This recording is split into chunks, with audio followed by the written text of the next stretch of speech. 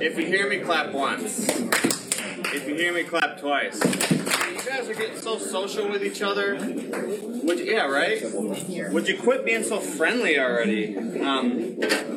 Welcome, everybody. This is our third week, Julie. Third week that we've been down here, but I've been loving sitting in circles like this. It's great.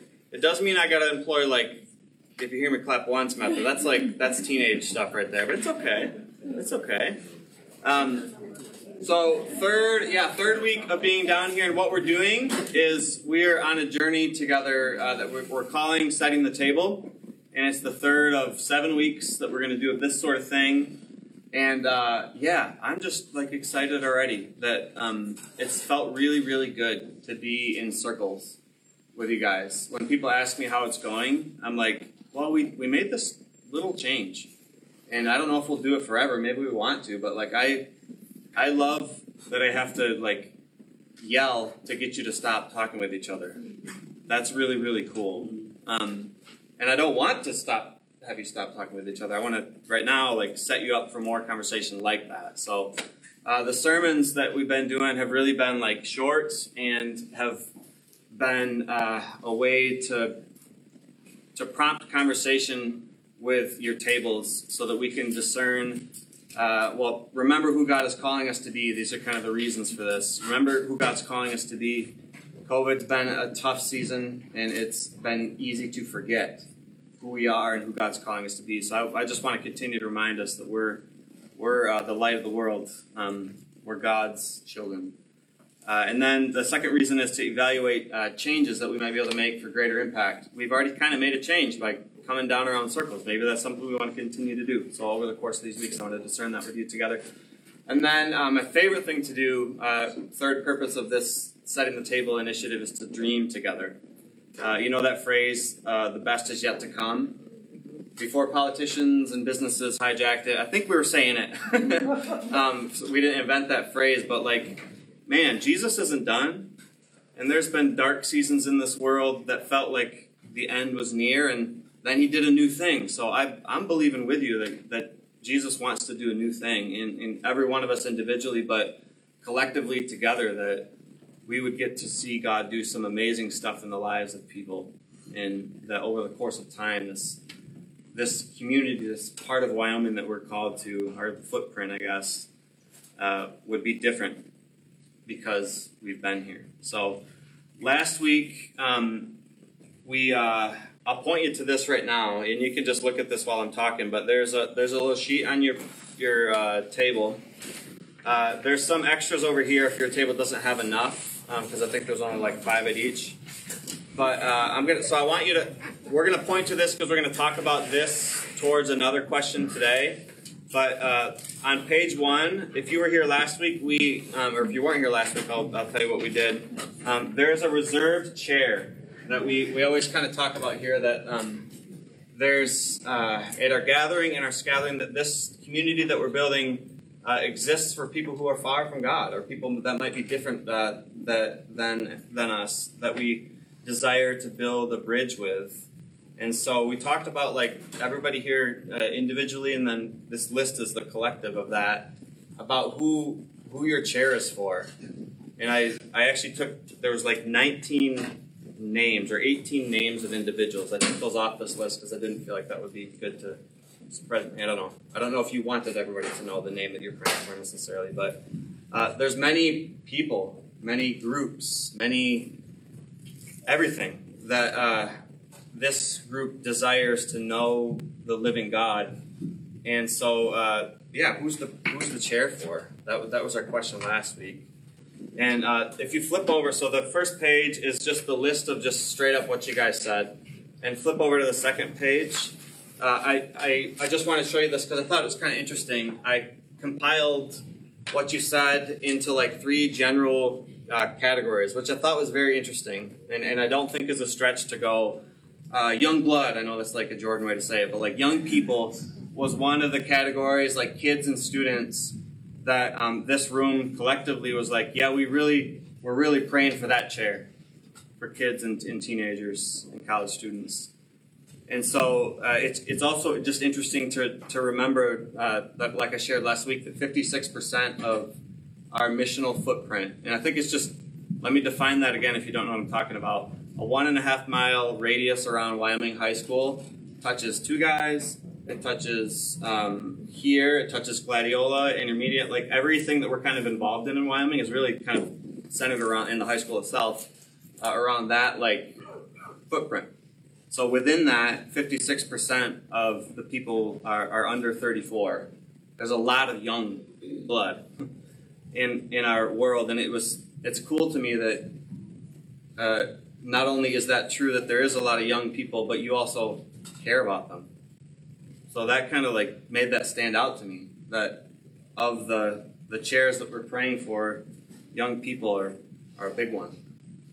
The next one, that was pretty fascinating to me with the single parents. There's, I shared this last week, but that, and this has just been punching me in the gut in some good ways, I think. But that there's 40% of the households in that same missional footprint are single parent households or single caretaker households.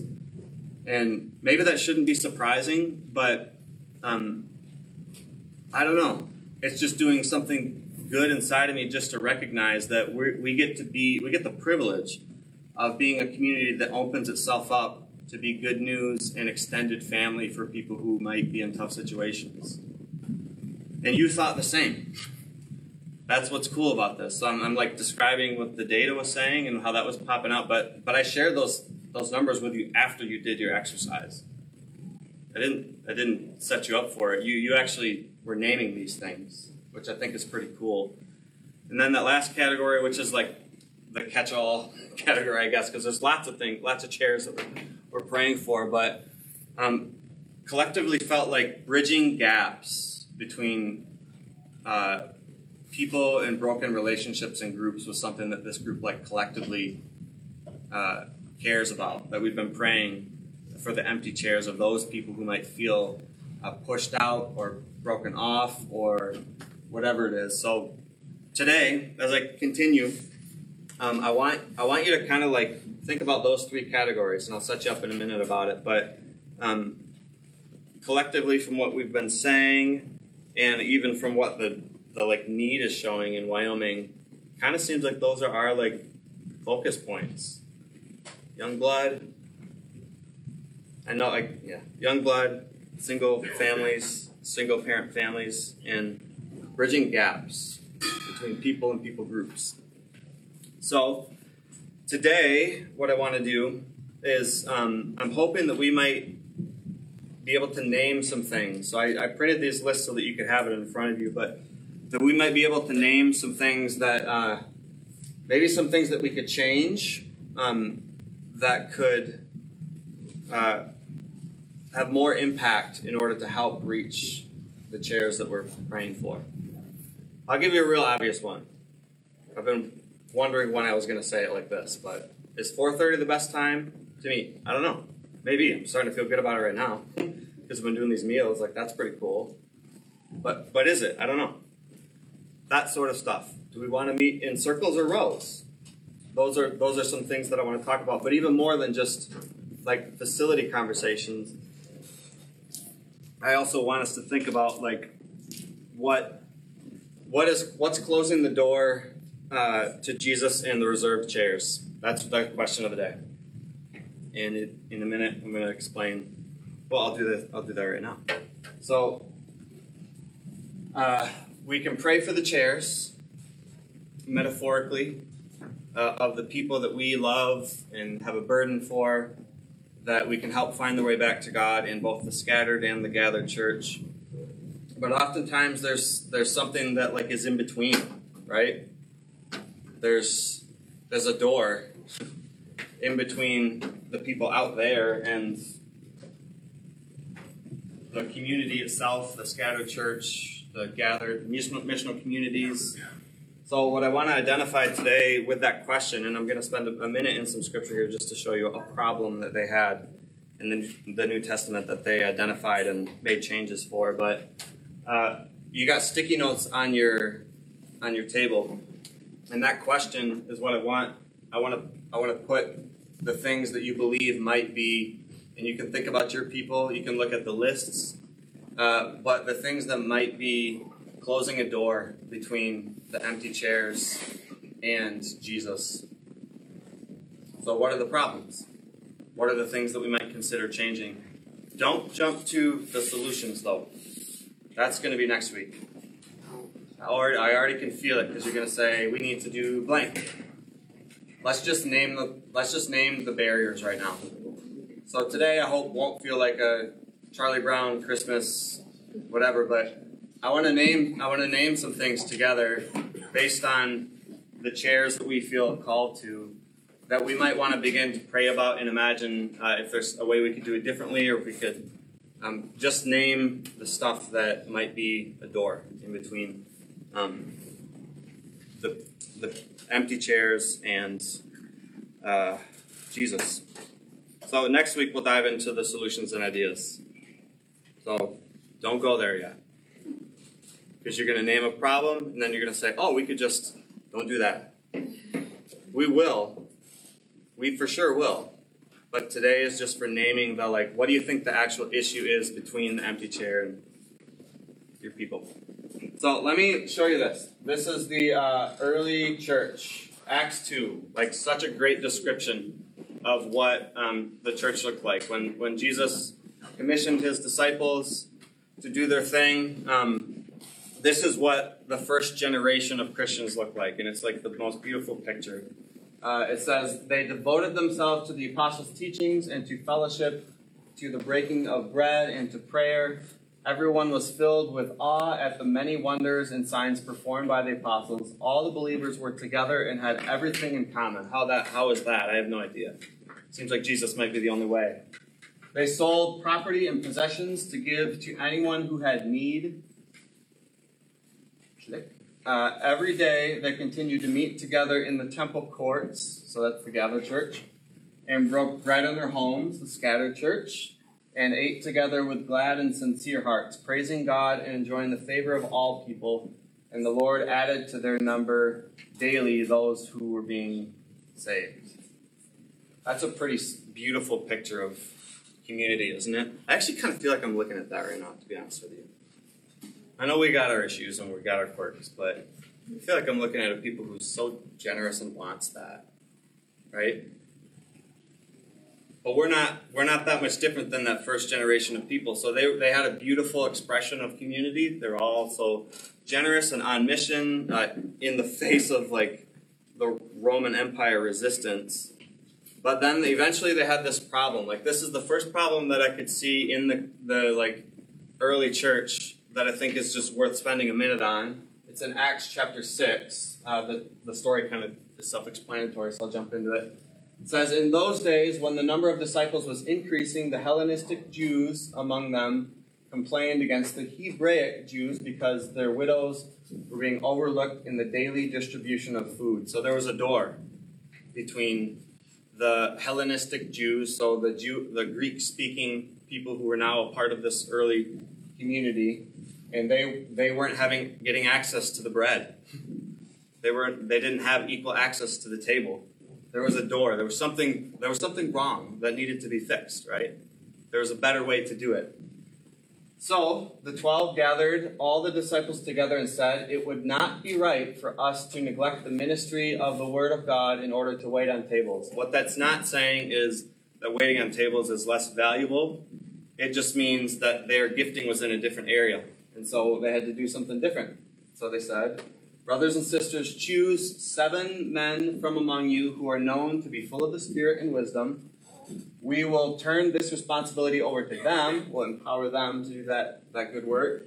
And we'll give our attention to prayer and the ministry of the Word. This proposal pleased the whole group. So that was good news to the empty chairs. That was good news to the Greek-speaking people that felt like they were kind of an outsider to that group. They said, that feels great. So they chose Stephen, a man full of faith and the Holy Spirit, also Philip, Prochorus, Nicanor, I didn't practice these ones, Timon, Parmesan, Nicholas from Antioch, a convert to Judaism. You know the cool part about this? Let me make sure this is the last part. Okay, so they presented these men to the apostles who prayed and laid hands on them. So the word of God spread. The number of disciples in Jerusalem. Did we just get a snap for that? That's okay if we did. That's good. It's good when the word of God spread. The number of disciples in Jerusalem increased rapidly, and the number of priests became obedient to the faith. Cool part. So they had to come up with a solution. What do we do in order to make sure that these people who aren't getting access to the table, aren't getting access to the bread, they got a door that's in the way? What's the solution? So all of these 7 people that they actually picked, they're all Greek-speaking people. That's interesting, isn't it? They picked 7 people that knew the people in order to take care of this problem. I thought that was really fascinating. Sometimes you got to do a little digging to find a really I don't know, necessary piece of information. They knew that in order to open that door up, they had to have people that spoke the language. The Bible also calls that like a person of peace.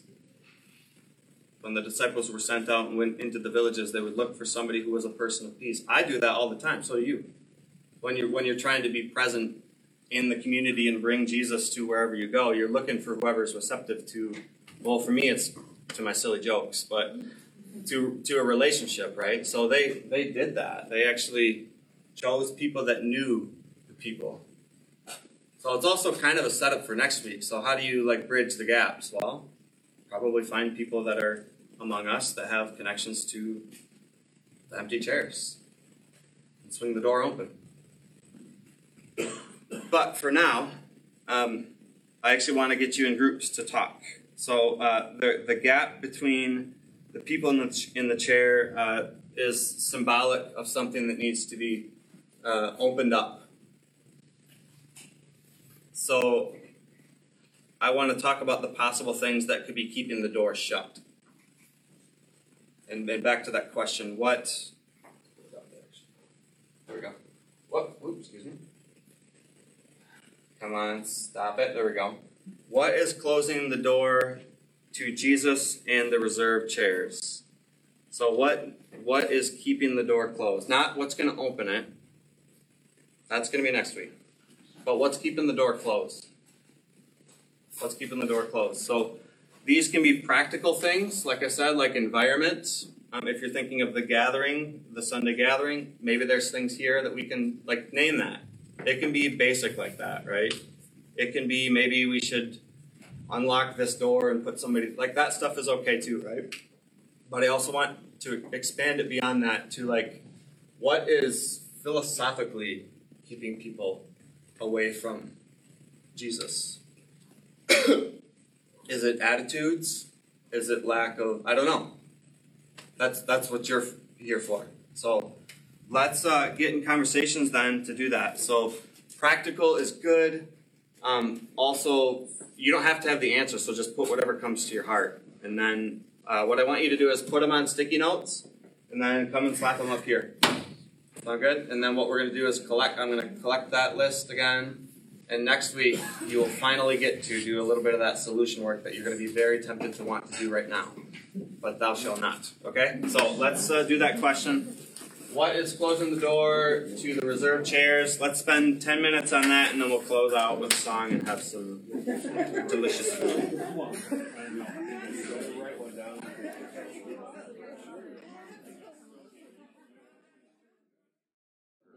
All right. So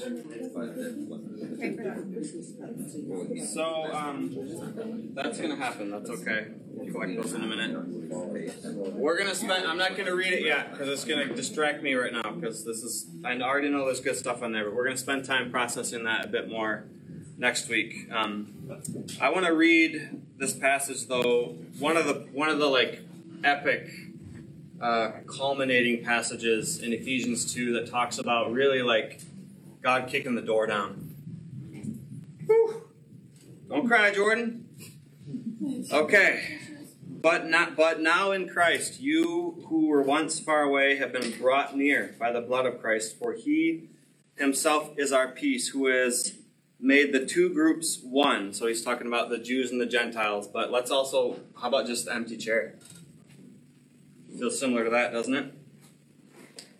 He has made the two groups one He himself is our peace, who has made the two groups one and has destroyed the barrier, the dividing wall of hostility, by setting aside in his flesh the law with its commands and regulations. His purpose was to create in himself one new humanity out of the two, thus making peace, and in one body to reconcile them both to God through the cross, by which he has put to death their hostility.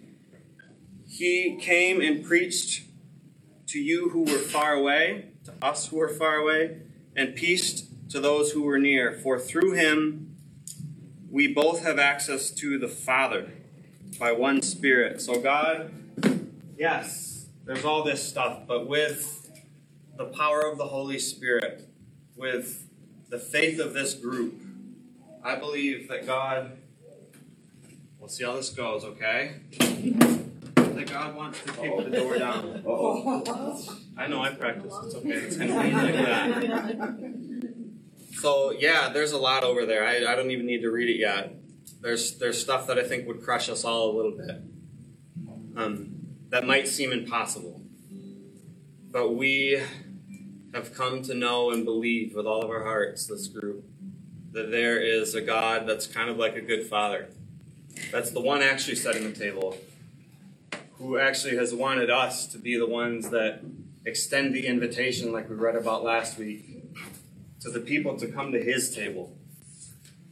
We're not just inviting people to want to come to a church or to like the color purple, because that's our logo, but as an appeal from God the Father, who sent Jesus to come and do the work to break down that wall.